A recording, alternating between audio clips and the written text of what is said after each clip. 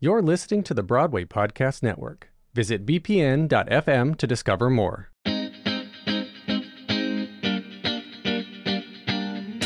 Plus, it was just very distracting to sit, in the house and try to write lyrics while six-pack abs were everywhere, all around you, flipping around.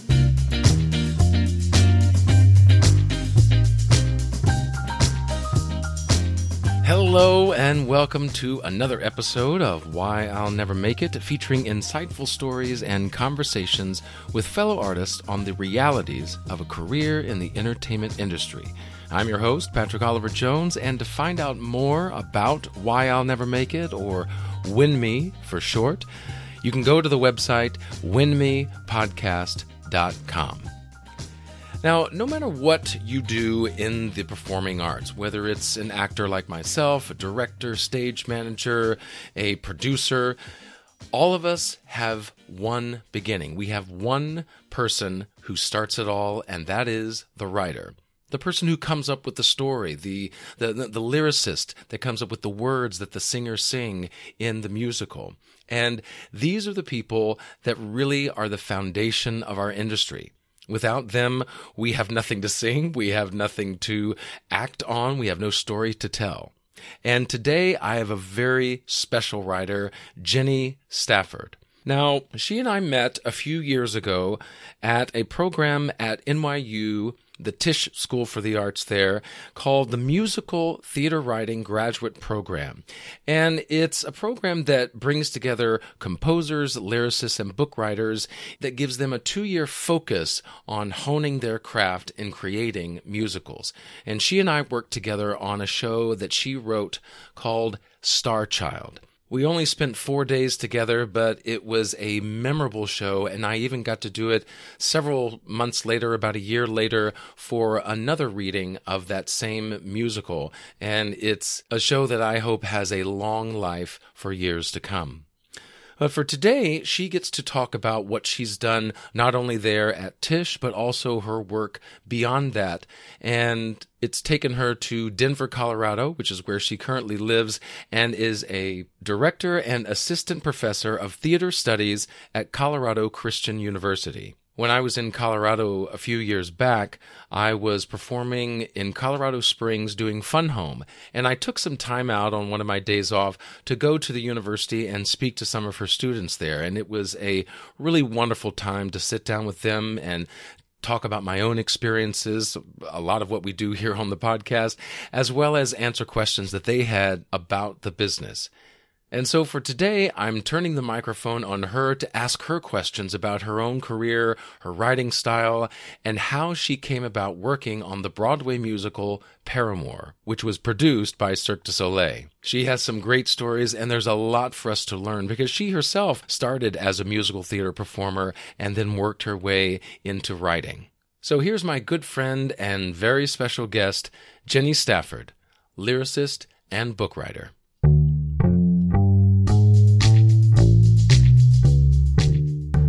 Well, Jenny, thank you so much for joining me over the phone, coming to the podcast all the way from Colorado. Thanks so much for having me. Technology is amazing. Right? It can reach us everywhere. It knows where to find us. So you're in Colorado visiting your family, which is where you live now. Yeah, I've been for the last few years splitting my time between Denver and New York. I was in New York full-time for about 6 or 7 years, and then got a job as the head of the theater department at a university out here in Denver.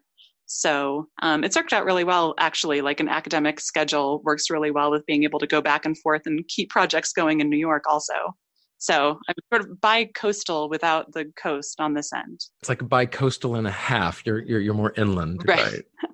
So was that a transition for you going from the busyness of New York, that type of writing schedule and meetings and all that kind of stuff, to a more structured life there in Colorado? Yeah, it's been really nice, actually. When I was living in New York, I was entirely freelancing. So I was working for lots of different organizations, and I was working at a different place every day and spending a lot of time on the subway, getting out to different schools where I was working as a teaching artist. So it's actually been really conducive to my writing to have this job that I have now, where I know what my schedule is. I know when my breaks are. I know how much my paycheck is going to be every month, which is really nice. That always helps. Yeah. So it's actually been really helpful. And I think it's actually helped my writing a lot in that I can like make really concentrated trips back to New York when I'm like, okay, I'm going for this purpose. I'm meeting with these people. This is the work that we're doing while I'm there. And I can have more of a structured writing schedule here also. Because it was in New York that you and I met for the first time when you were getting your musical theater writing degree from NYU Tisch. Yes, that is correct. You were in my thesis show. And it was, I've done quite a handful of those, from the longer presentations, the full musicals that you were a part of, as well as some of the shorter one acts, which the first year students do. And Star Child was the name of that one. And just kind of walk through the process of that musical theater curriculum and presenting that thesis and what that was like to, well, I was in it, so I certainly loved it. And it was a great piece to work on. But coming to the end of that 2-year journey there at Tisch. Yeah, it's a pretty special place. I absolutely loved my 2 years there. It's the NYU Musical Theater Writing Program. And in the 2-year program, the first year, you're accepted either as a words person or as a music person. And so the first year, it's basically just speed dating, where you go around and you write with everybody who's in the other discipline. So I was accepted as a words person. So the first year, I went around and I wrote with every single composer in the program. And at the end of the first year, you make a big document of who you would like to work with the second year, when you're just going to work with one dedicated person to write a full-length show over the course of that year. And so I was one of the really lucky ones, I thought, in that I got to write 2 full-length shows the second year. And so then, you spend the whole second year just writing and writing and writing and bringing your work into workshops and bringing your work into a faculty panel.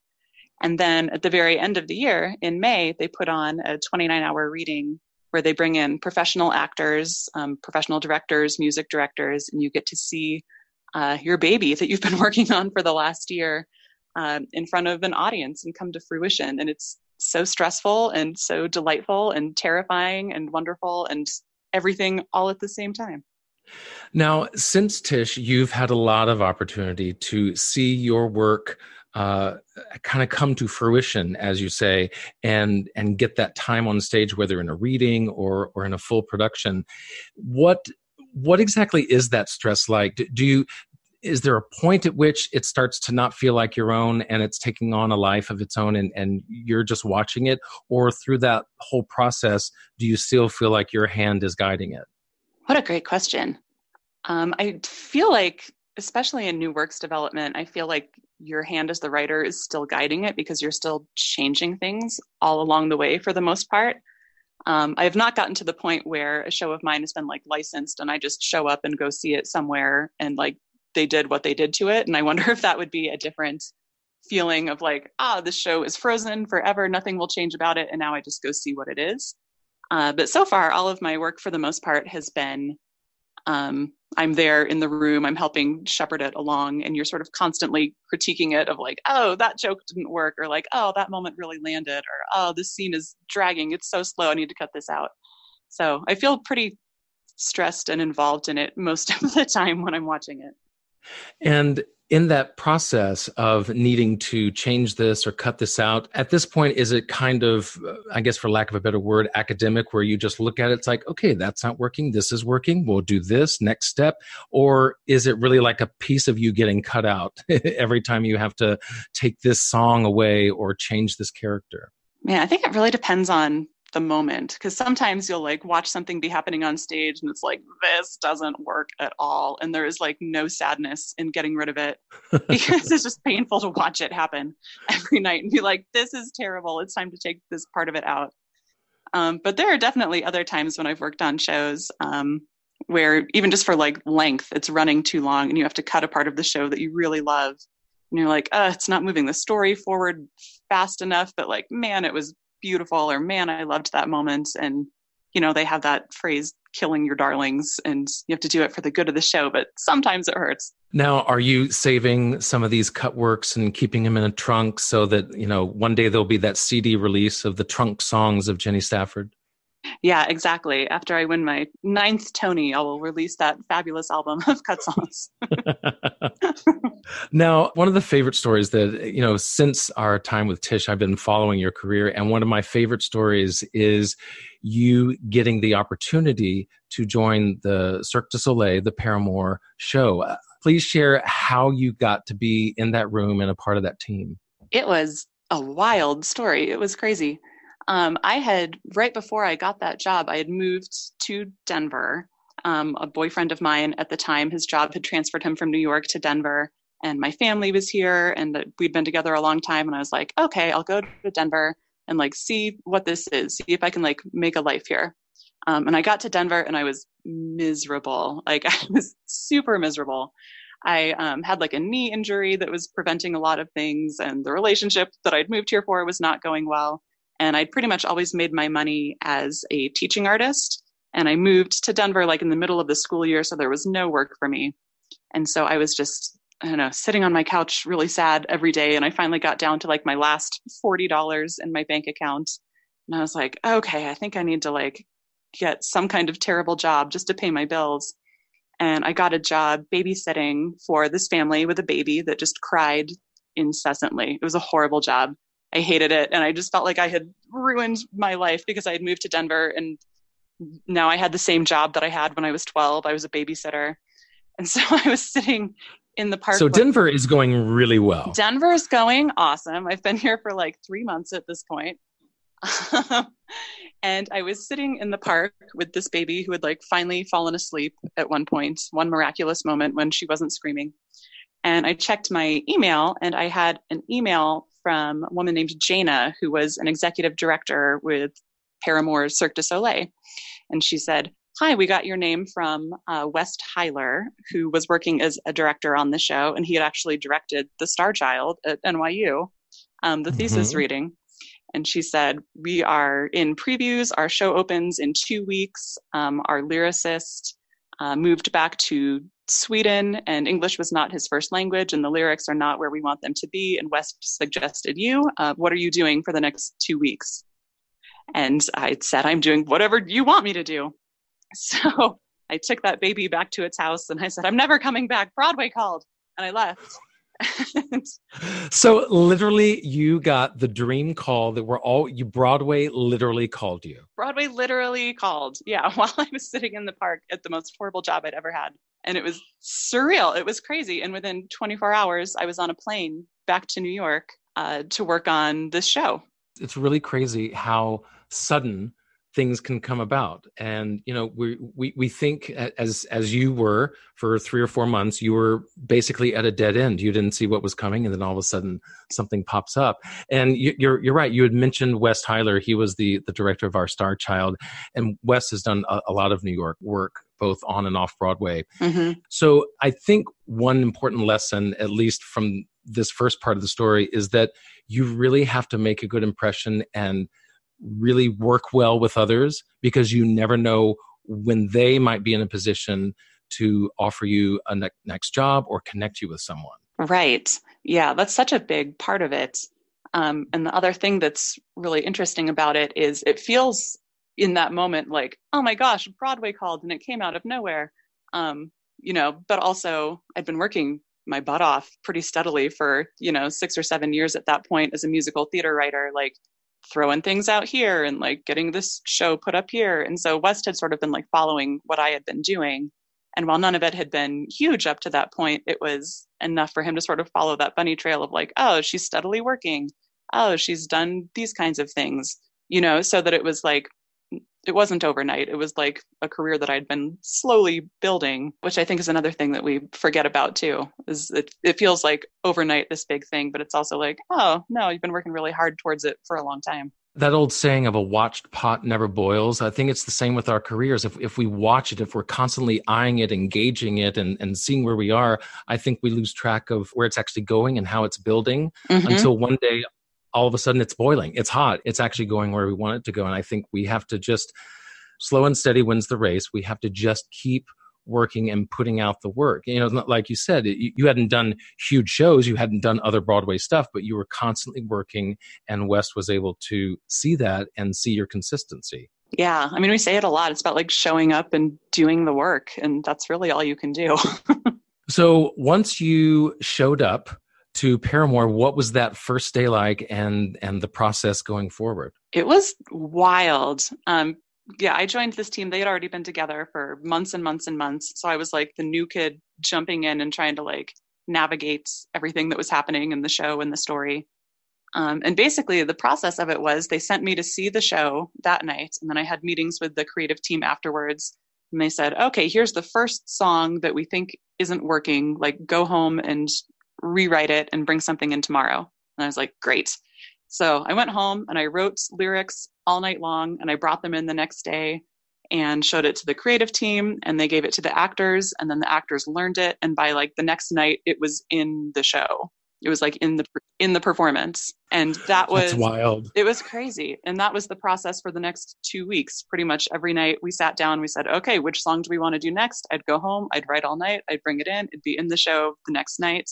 And we just did that over and over and over.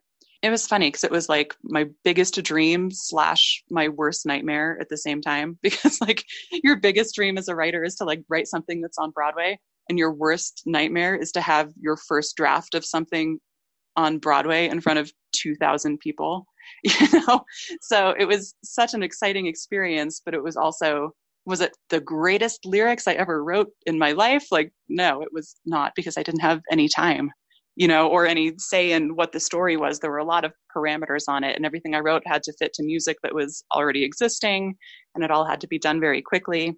So it was such a dream to do, but it was also, Yeah, because like all the work that you had done had been, you'd work on something for 3 months or 6 months. So you'd get to kind of work on it, get it developed, change this lyric, change that character, whatever you needed to do. Whereas for this, it literally was write it, 2 days later, it's in. So for Paramore, was there any type of, let's change this word or change this, or literally did you hand it to him and that went in?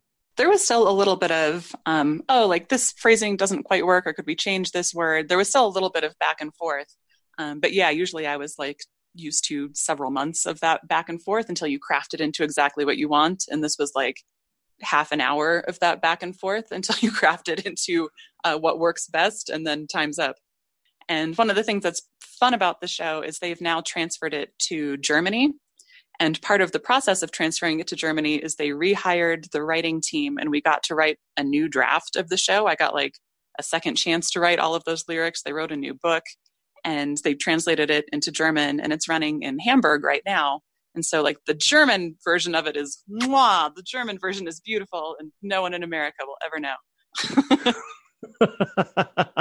But at least the Germans are getting the best thing that you could do. That's right. The Germans got all the lyrics that I had more than 12 hours to write. So I got to sit down with the book writer and the director, and we all sat in the same room and talked about the story and how we wanted to change it, and where did we need a reprise of this song, and where could we cut a part of this song.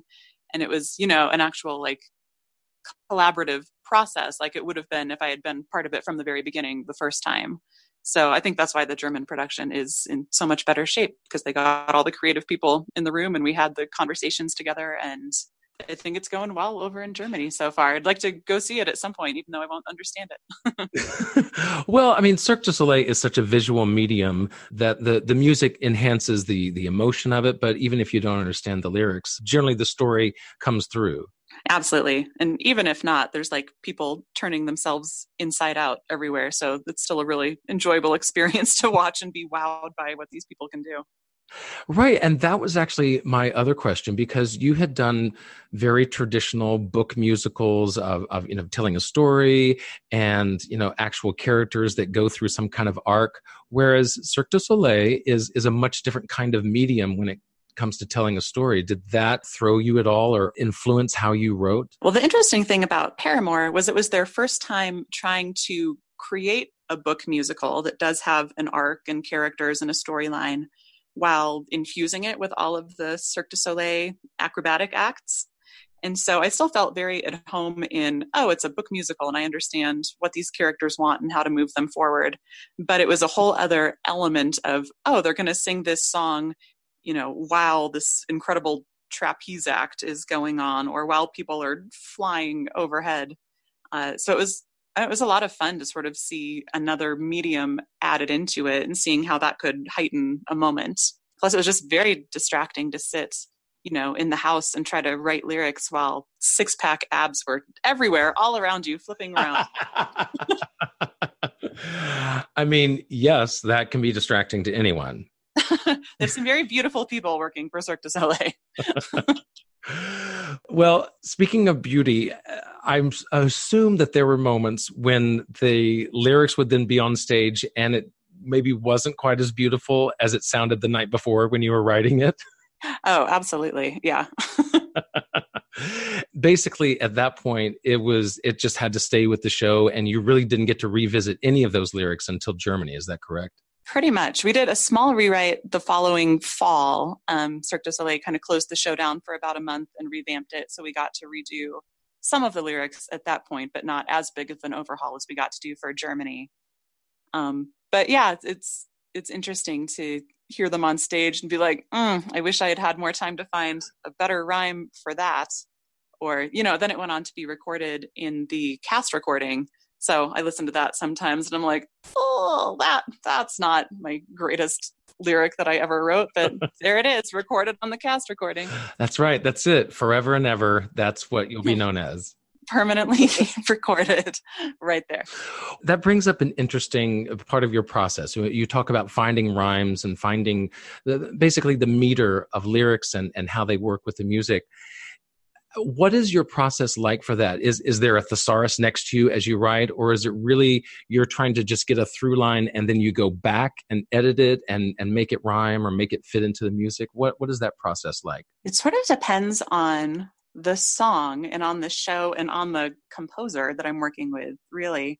There are several of them that really like to sit and talk through what is the whole arc of this song, what is the A section saying, what is the B section saying, what is the turn. And there are others that say, you just go and write it and give it to me and then we'll talk about it. But for me, generally, I like to start with the story and like, why is this character singing in this moment? And like, what is the arc of this song? Where do I want them to start and where do I want them to be by the end of it? And I've gotten to a point now where I've been writing long enough where my mind just sort of thinks of that in terms of meter and in terms of rhyme. And so usually I can get a version of it down that is what I want to say in a lyrical way, that then I come back to once there's music and say, oh, this would be beautiful if we repeated this line, or, oh, it'd be great if we had one more line that rhymed with this particular rhyme scheme, but always starting with the story and the character.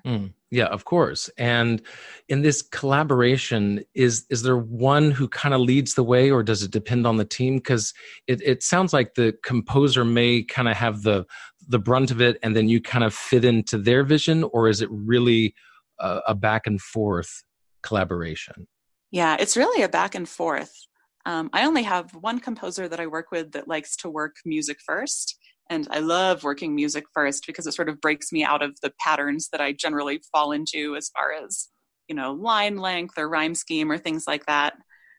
So I love when I get music and I get to write lyrics to that, which was what I got to do with Paramore because everything was written and orchestrated and couldn't be changed. So that was kind of a fun perk of that one. But for other ones, a lot of the time I'll write the lyric first, because a lot of the composers that I work with, they say, I don't know what kind of music to write until I know what this person is saying. Oh, I see. Whether it's angry, whether it's sad, whether they're excited, or whether they're more melancholy, that kind of thing. Right. And so then it's a lot of back and forth where I'll send them a lyric and they'll either write music to it or they'll say like, this lyric isn't doing it for me. I feel confused by this turn in it. I feel confused by this phrase. And from there, usually it's a lot of back and forth. Which is my favorite part of the process. Because then you're actually honing the song. And do you kind of put your 2 cents in to where a melody goes or how the music goes? Yeah, I'll do that sometimes too. It's funny. My undergrad degree was in musical theater performance. And so I started out as an actor and a singer, and I did that for a long time. And then later in my life, when I discovered like, oh, that's not really what I'm most passionate about doing, what I really want to do is write, I felt really upset that I had wasted so much time in like acting classes and I'd wasted so much time in music theory classes and things like that. But the thing that's been really fascinating is a lot of lyricists don't read music and don't speak music. And so it's harder for them to communicate with composers about what they want. Whereas I really enjoy being able to sit down with a composer and saying like, oh, what if this started on the pickup to measure 6? Or what if this was a dotted 8th 16th? Or what if this, resolved on this particular chord? And the composers that I work with, like, I'm really open to their input on my lyrics, and they're open to input on music. And that's why we work well together. But yeah, it's been interesting to sort of come full circle and realize, oh, all those things that I was studying before when I was an actor weren't a waste of time, and they've come around and they've made me a better writer. Because then you understand not just how to compose a story, but what it means to put it in someone's voice, in someone's body, and actually come to live on stage. And so you know that process, and you can write in a certain way so that it's easier for the actor. Yeah, absolutely. And it's been interesting. Like when I got that chance to work on Paramore, it was amazing to sort of see all of the skills that I had collected over the course of my life that I thought had been a waste of time were really needed when I got that big chance. I was in the room with the composers downstairs being like, oh, can this be a pickup to whatever? Oh, can we like adjust this note just a little bit? Or they had me record a little demo of a song so that they could send it out to the cast. And they were like, oh, can you just sing all 4 parts? And all of a sudden I was doing all this sight reading that I thought would have been a waste of time. But wow. I was glad I'd learned how to do it. They were saying, hey, can you go talk to this actor and talk them through like the emotional arc of this lyric? So all of that acting training that I had done came into play. So I don't know, it was kind of a beautiful moment for me realizing I didn't waste as much of my life as I thought I had. Well, it really seems like you got to exercise a lot of your creative muscles with Paramore. It wasn't just you were brought in to do words. You really got to do a little bit of directing, a little bit of coaching, teaching the music to them. Not so much of the teaching of music and things like that. But just sort of, if an actor had a question about a lyric, for me being able to like approach them from an acting standpoint and being like, oh, well, this is why I wrote this for this character. This is where I imagined that they're at that point.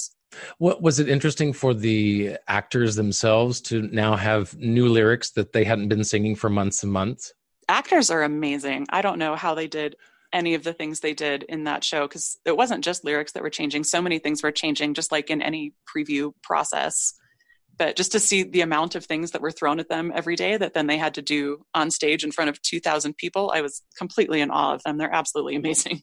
Yeah, I mean, I've never been required to learn a song in 2 days, but especially to be learning a song new and then do the old version that night while still learning the new version during the day. I don't know that I have that many compartments in my brain to put to not becoming a mesh of things.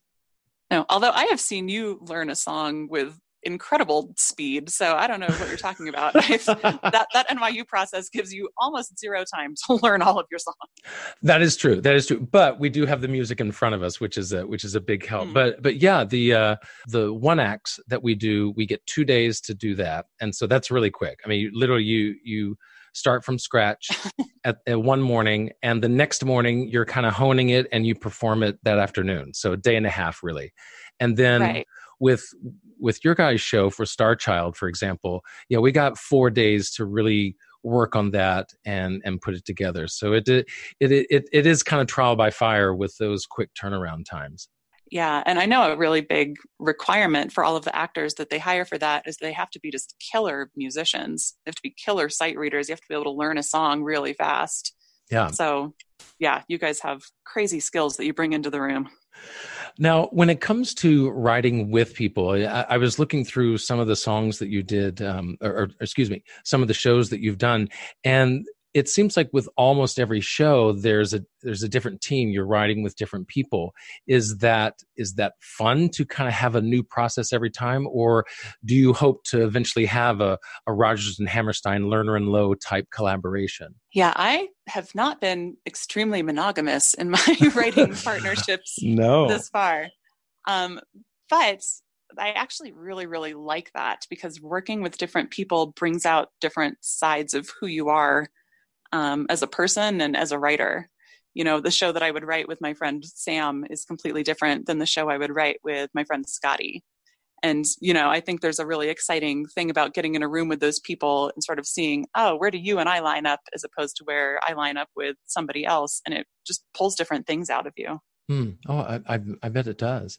In your writing and stuff, have you noticed, especially there's been a push for more diversity, bringing women and minorities. Is that something that you've seen over your course since you've been writing at Tisch and into your professional career? Have you seen a shift and there's more openness to that type of diversity? I think I have seen it a bit. I think there's still a long ways to go, especially sort of at the higher commercial level of productions. I think the conversations are starting to happen, which is great. But you also see a lot of shows that it's a female protagonist and a completely male writing team and creative team. And so I think we're getting there. I think we're not quite there yet. So there's still a lot of times where you might be the only female voice in the room. Totally. Yeah. Does that weigh on you in any way or make you feel like, okay, I need to make sure that I present this female perspective in whatever story we're doing? Well, I think the thing that I've found over the last several projects I've been doing is, you can't have diversity just for diversity's sake. You have to have diversity because they're literally bringing a different perspective. You're going to have different conversations. I'm working on a show right now called The Home Friends, that I've been writing with Sam Salmond, that we've been developing out in Seattle at the Village Theater in Issaquah. And a big part of that show is it's about female factory workers in World War II and how they were pretty much fired the day that the war ended. And it's about sort of the first wave of feminists that came back and said, well, wait a minute. The war ended. We were here. We were building all these bombers. We were helping you win this war. And then as soon as it ended, it was like, thank you very much. Please go put your apron back on and go back home and forget about all the things you learned about yourself. So that's sort of the thrust of the show. But a big piece of it has been about the way that the African-American women were treated during the course of all of that and with labor unions and such. And Sam and I are both white writers, and it was really important to us to have an African-American director come on board with it. So we had Malika Oyedeman came in and directed it this past March. And just the things that she brought into the room and the conversations that she started were things that even as, socially conscious as we were trying to be, they were things that were not our own personal experience. And so she was bringing up things that we hadn't even occurred to us. And so I think it's so important that diversity is not just because it's a good thing to do, but it's because it changes the story and it changes the way that we tell stories. Well, yeah. And I also think that it makes for a much more compelling because yes, probably anyone could write about, the plight of this particular woman or Black person going through this hardship story. There is an empathy that most everyone can feel for that. But you're right. There's a different perspective whenever a woman then gives voice to what that must feel like, or someone of color who gives voice to what that type of oppression or discrimination might feel like. And so I imagine that those kind of collaborations, as you say, just kind of spark new ways of telling a story. And especially since you're kind of a wordsmith, it gives you new ways of putting words together and ideas and making them fit into a song. Right, exactly. And for that particular piece, I'm writing a book for that piece. So Sam is writing both music and lyrics. But yeah, it's just the sort of thing, I can do all the research in the world. That's never going to have been my life experience, to have been an African-American woman. And so you have to have somebody who that is their life experience because they have a completely different perspective that's important. It's vital to the telling of the story. Is there ever been a moment which your own life, maybe something autobiographical, found its way into one of your books or one of your lyrics? Oof, all the time. And I often don't notice it until several years later when I look back at that piece and I'm like, oh, wow, I was working through some stuff in that show. Yeah, I bet because I guess in some way there's a bit of therapy in that, in using this particular character struggle that's mimicking your own. And so you kind of work it out lyrically. Right. Yeah. Or just questions that you find yourself asking over and over, deeper questions about life that you don't know how to unravel, just sort of subconsciously find their way into the things that you're writing. Does that make writing difficult when it becomes more personal? I think as far as like constructing the story, no, because all of that is right there at the surface and it's easier to grab onto, I think. Mm-hmm. As far as being vulnerable and deciding like how much of myself do I really want to put into this or put out into the world, yeah, I think that part is hard. Yeah, I would imagine so. In constructing either lyrics or books, is there one that you have gravitated more toward than the other? You know, I really love doing both. And I feel like in the last couple of years, I've done more book than I have lyrics. But it's just sort of been because that's the way the projects have lined up in that particular time frame. But I really, really do love doing both. They both sort of use a different part of your mind and a different part of your heart. Yeah. And over the course of your writing, is there that one show or, you know, obviously you want them all to succeed, but is there one or two that really speak to you or that just have meant something special that you really hope get a bigger life than they've had so far? Sure. I wrote a show called Prodigy with Willem Oosthuizen. That was my other thesis show at NYU that I actually got to direct at the university where I teach last year. It was the first time I'd ever directed something that I had also written, which was really fun. And I kind of got to step outside of it in a different way.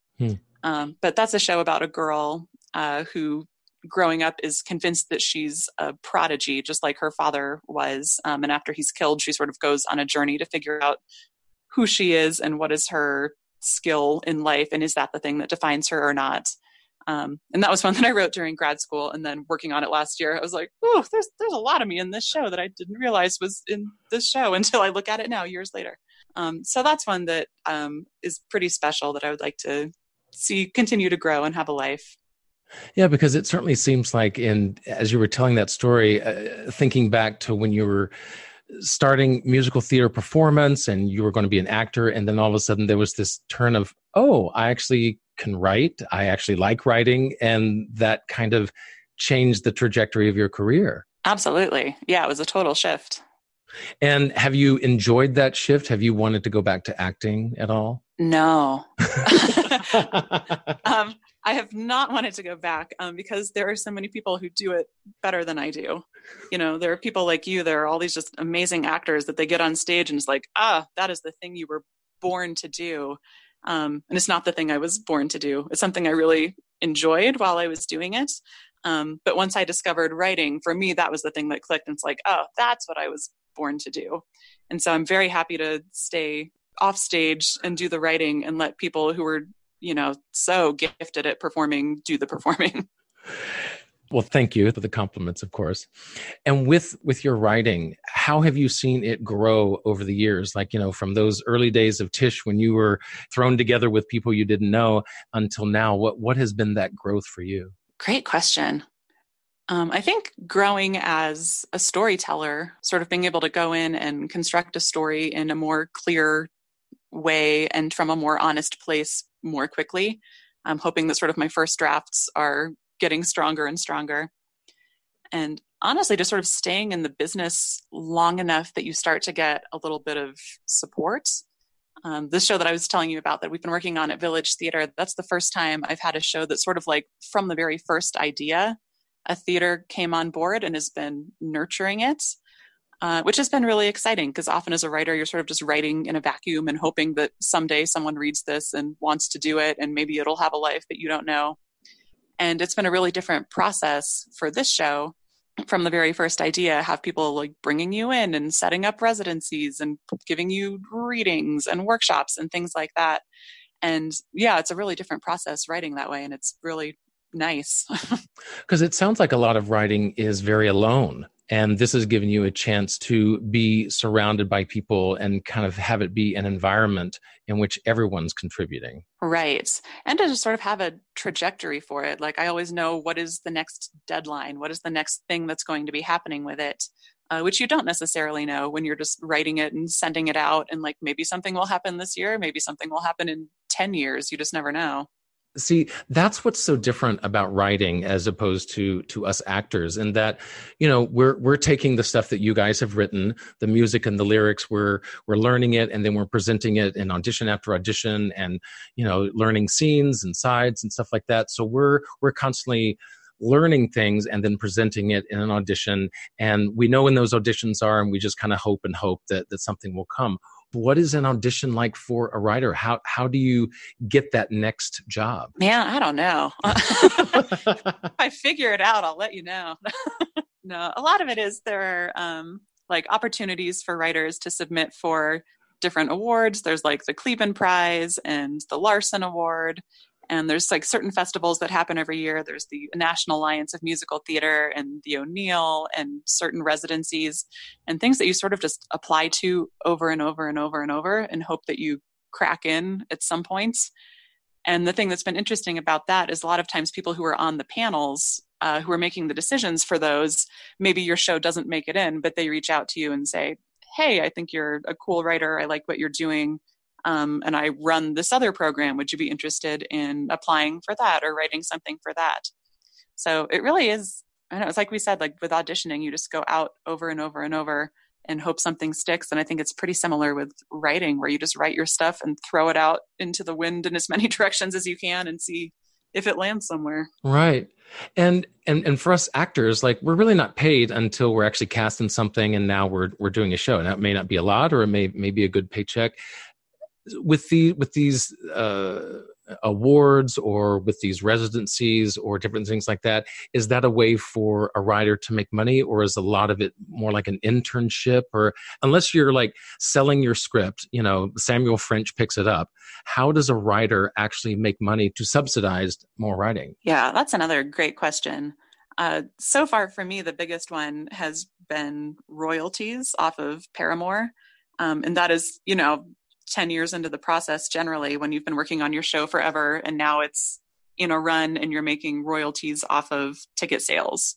So that's like the main way. And up until then, some of these residencies will offer you a stipend, or they'll pay for travel, or some of these awards are cash awards like the Larson or the Kleben. Those are like pretty significant amounts of money. But beyond that, it takes a while before you see very much money. Every once in a while, you'll get lucky and you'll be commissioned by a theater and you'll get paid to write something for them.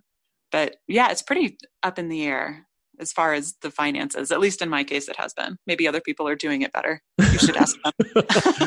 Well, no, I can imagine that almost every writer is like that. There are people that get to a certain level, obviously, like the Tom Kitts or Andrew Lippert, people like that have worked their way from the bottom and are now at a place where they have the royalties coming in, and so they're making a living writing.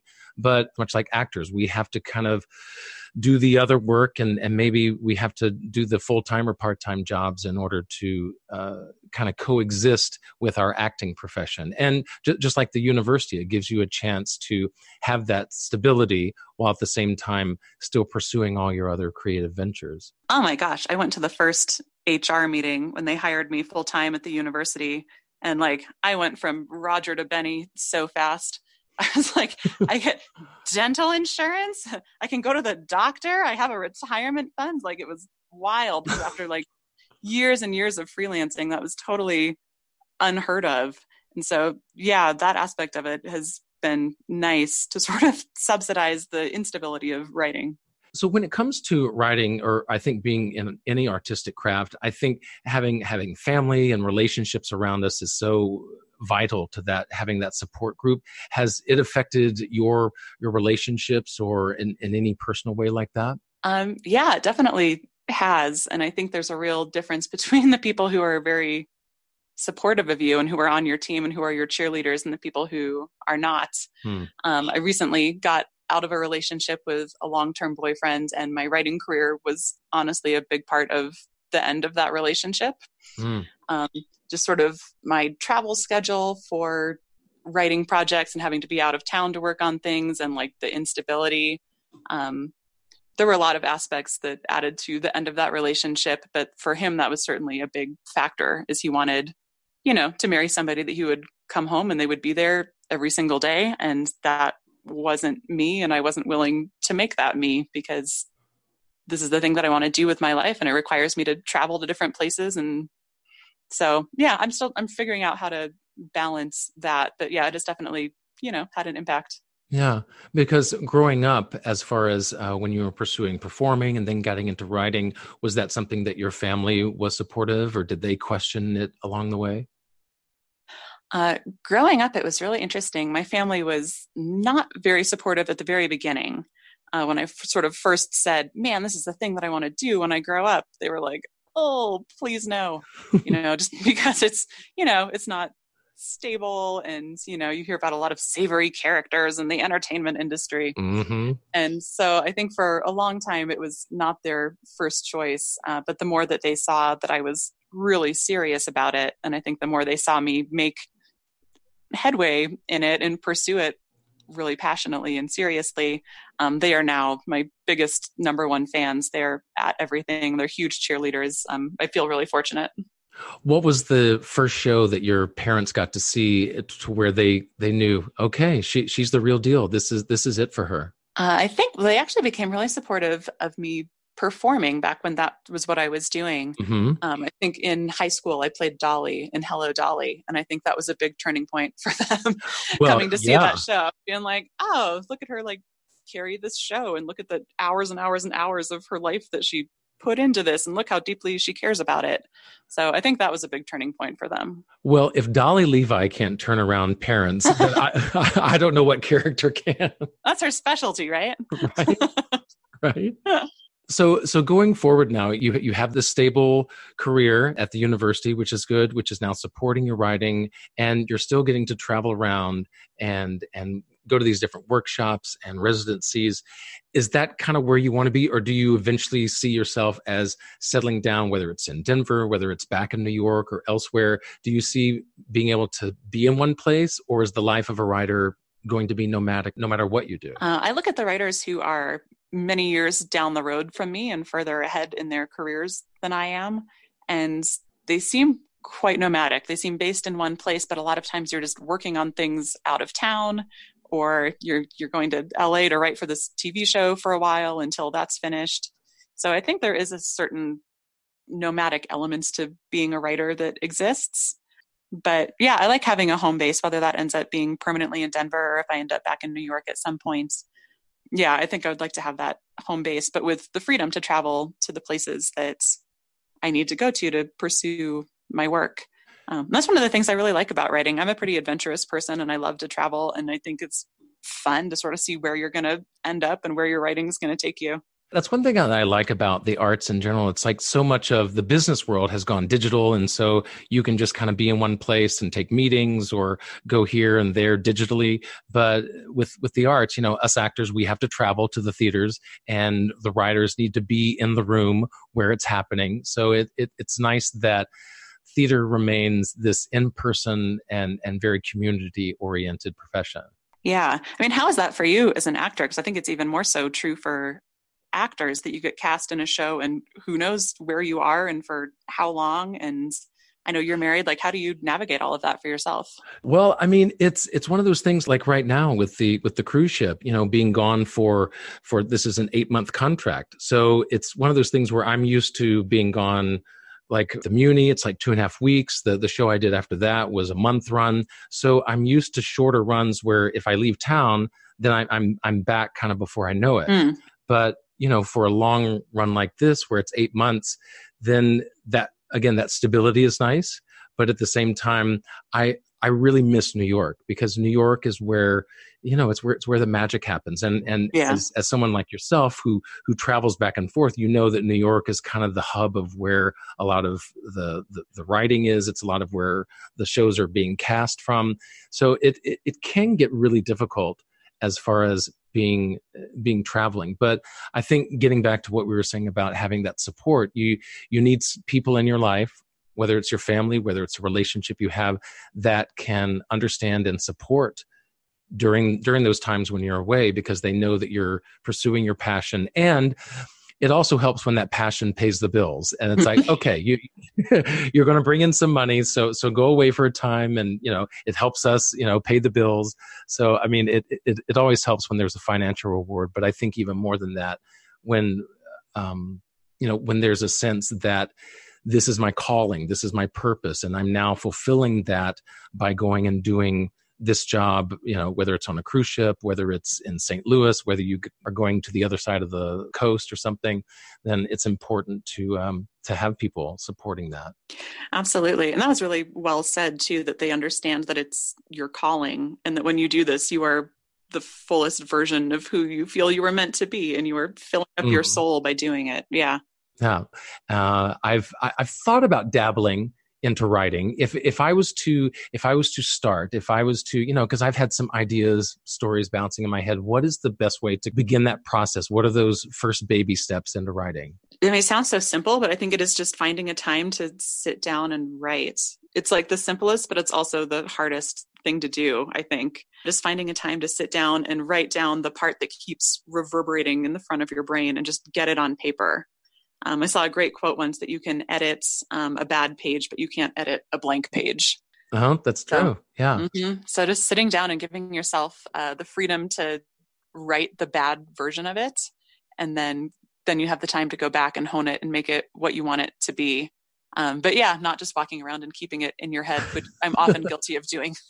Yeah. And from what I hear is that it's not about that structure and make sure you're doing it right and make sure you have this program and that. It's like, just write it out, just in paragraph form or however it needs to come out, and just get that story or that scene, that one little moment out and go from there. Yeah. And especially, I think a lot of the stuff that I saw in New York this summer, like the off-Broadway was booming in New York this summer. And the pieces that I loved the most were pieces that didn't really follow a specific formula or a specific way that you're supposed to write something. They were just writers who wrote what was personal to them and what they cared about, and that translated. Yeah. I think that have a story, sing a song, have a story, sing a song is kind of one way to do a musical. But if there are different ways to present that music, different ways to tell that story, so it's not so linear or it's using more digital or whatever it's going to be, I think that's going to engage an audience even more because it's not the same old musical that they've been seeing. Absolutely. And it pushes the art form forward, which is what we need if we want to keep it vital and vibrant and relevant. Yeah. Well, you're certainly doing your part in pushing it forward. So thank you so much for being on the podcast and sharing that. Yeah, of course. Thank you so much for having me. Plus, it's just delightful to talk to you always. I know. Yeah, it's been about 1.5 years. It was good to catch up again.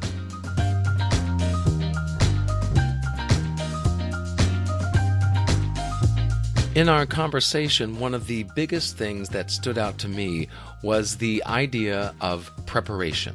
And without that, we certainly won't get very far in this business. And it's not just about preparing yourself and focusing on the craft and making sure that you're ready when an opportunity comes along, but it's also all the groundwork that you prepared and laid before that opportunity ever comes along. Not only doing good work, doing consistent work, but making sure that those that you work with see that work ethic and see that drive and passion within you, so that when something comes up, just like it did for Jenny, someone may think of you and give you the opportunity of a lifetime. As Jenny mentioned, an overnight success is anything but overnight. It's many nights, many days, many weeks and months that go into what looks like an overnight success. For more on Jenny Stafford, you can look in the show notes for ways to follow and keep up with her work. And there's also a link there to the Win Me website and ways you can support and contribute to the podcast. As always, I thank you for joining me and Jenny today. Don't miss a single episode by subscribing on Apple Podcast or your favorite podcast app. But most importantly, if you enjoy listening to these stories and interviews as much as I love being a part of them, then please share this podcast with those who you think could enjoy and benefit from these conversations. I'm your host, Patrick Oliver Jones, reminding you the reasons for not making it may be countless and frustrating, but the reasons to keep going are even more numerous and rewarding. So let's get together again next week as we talk more about why I'll never make it.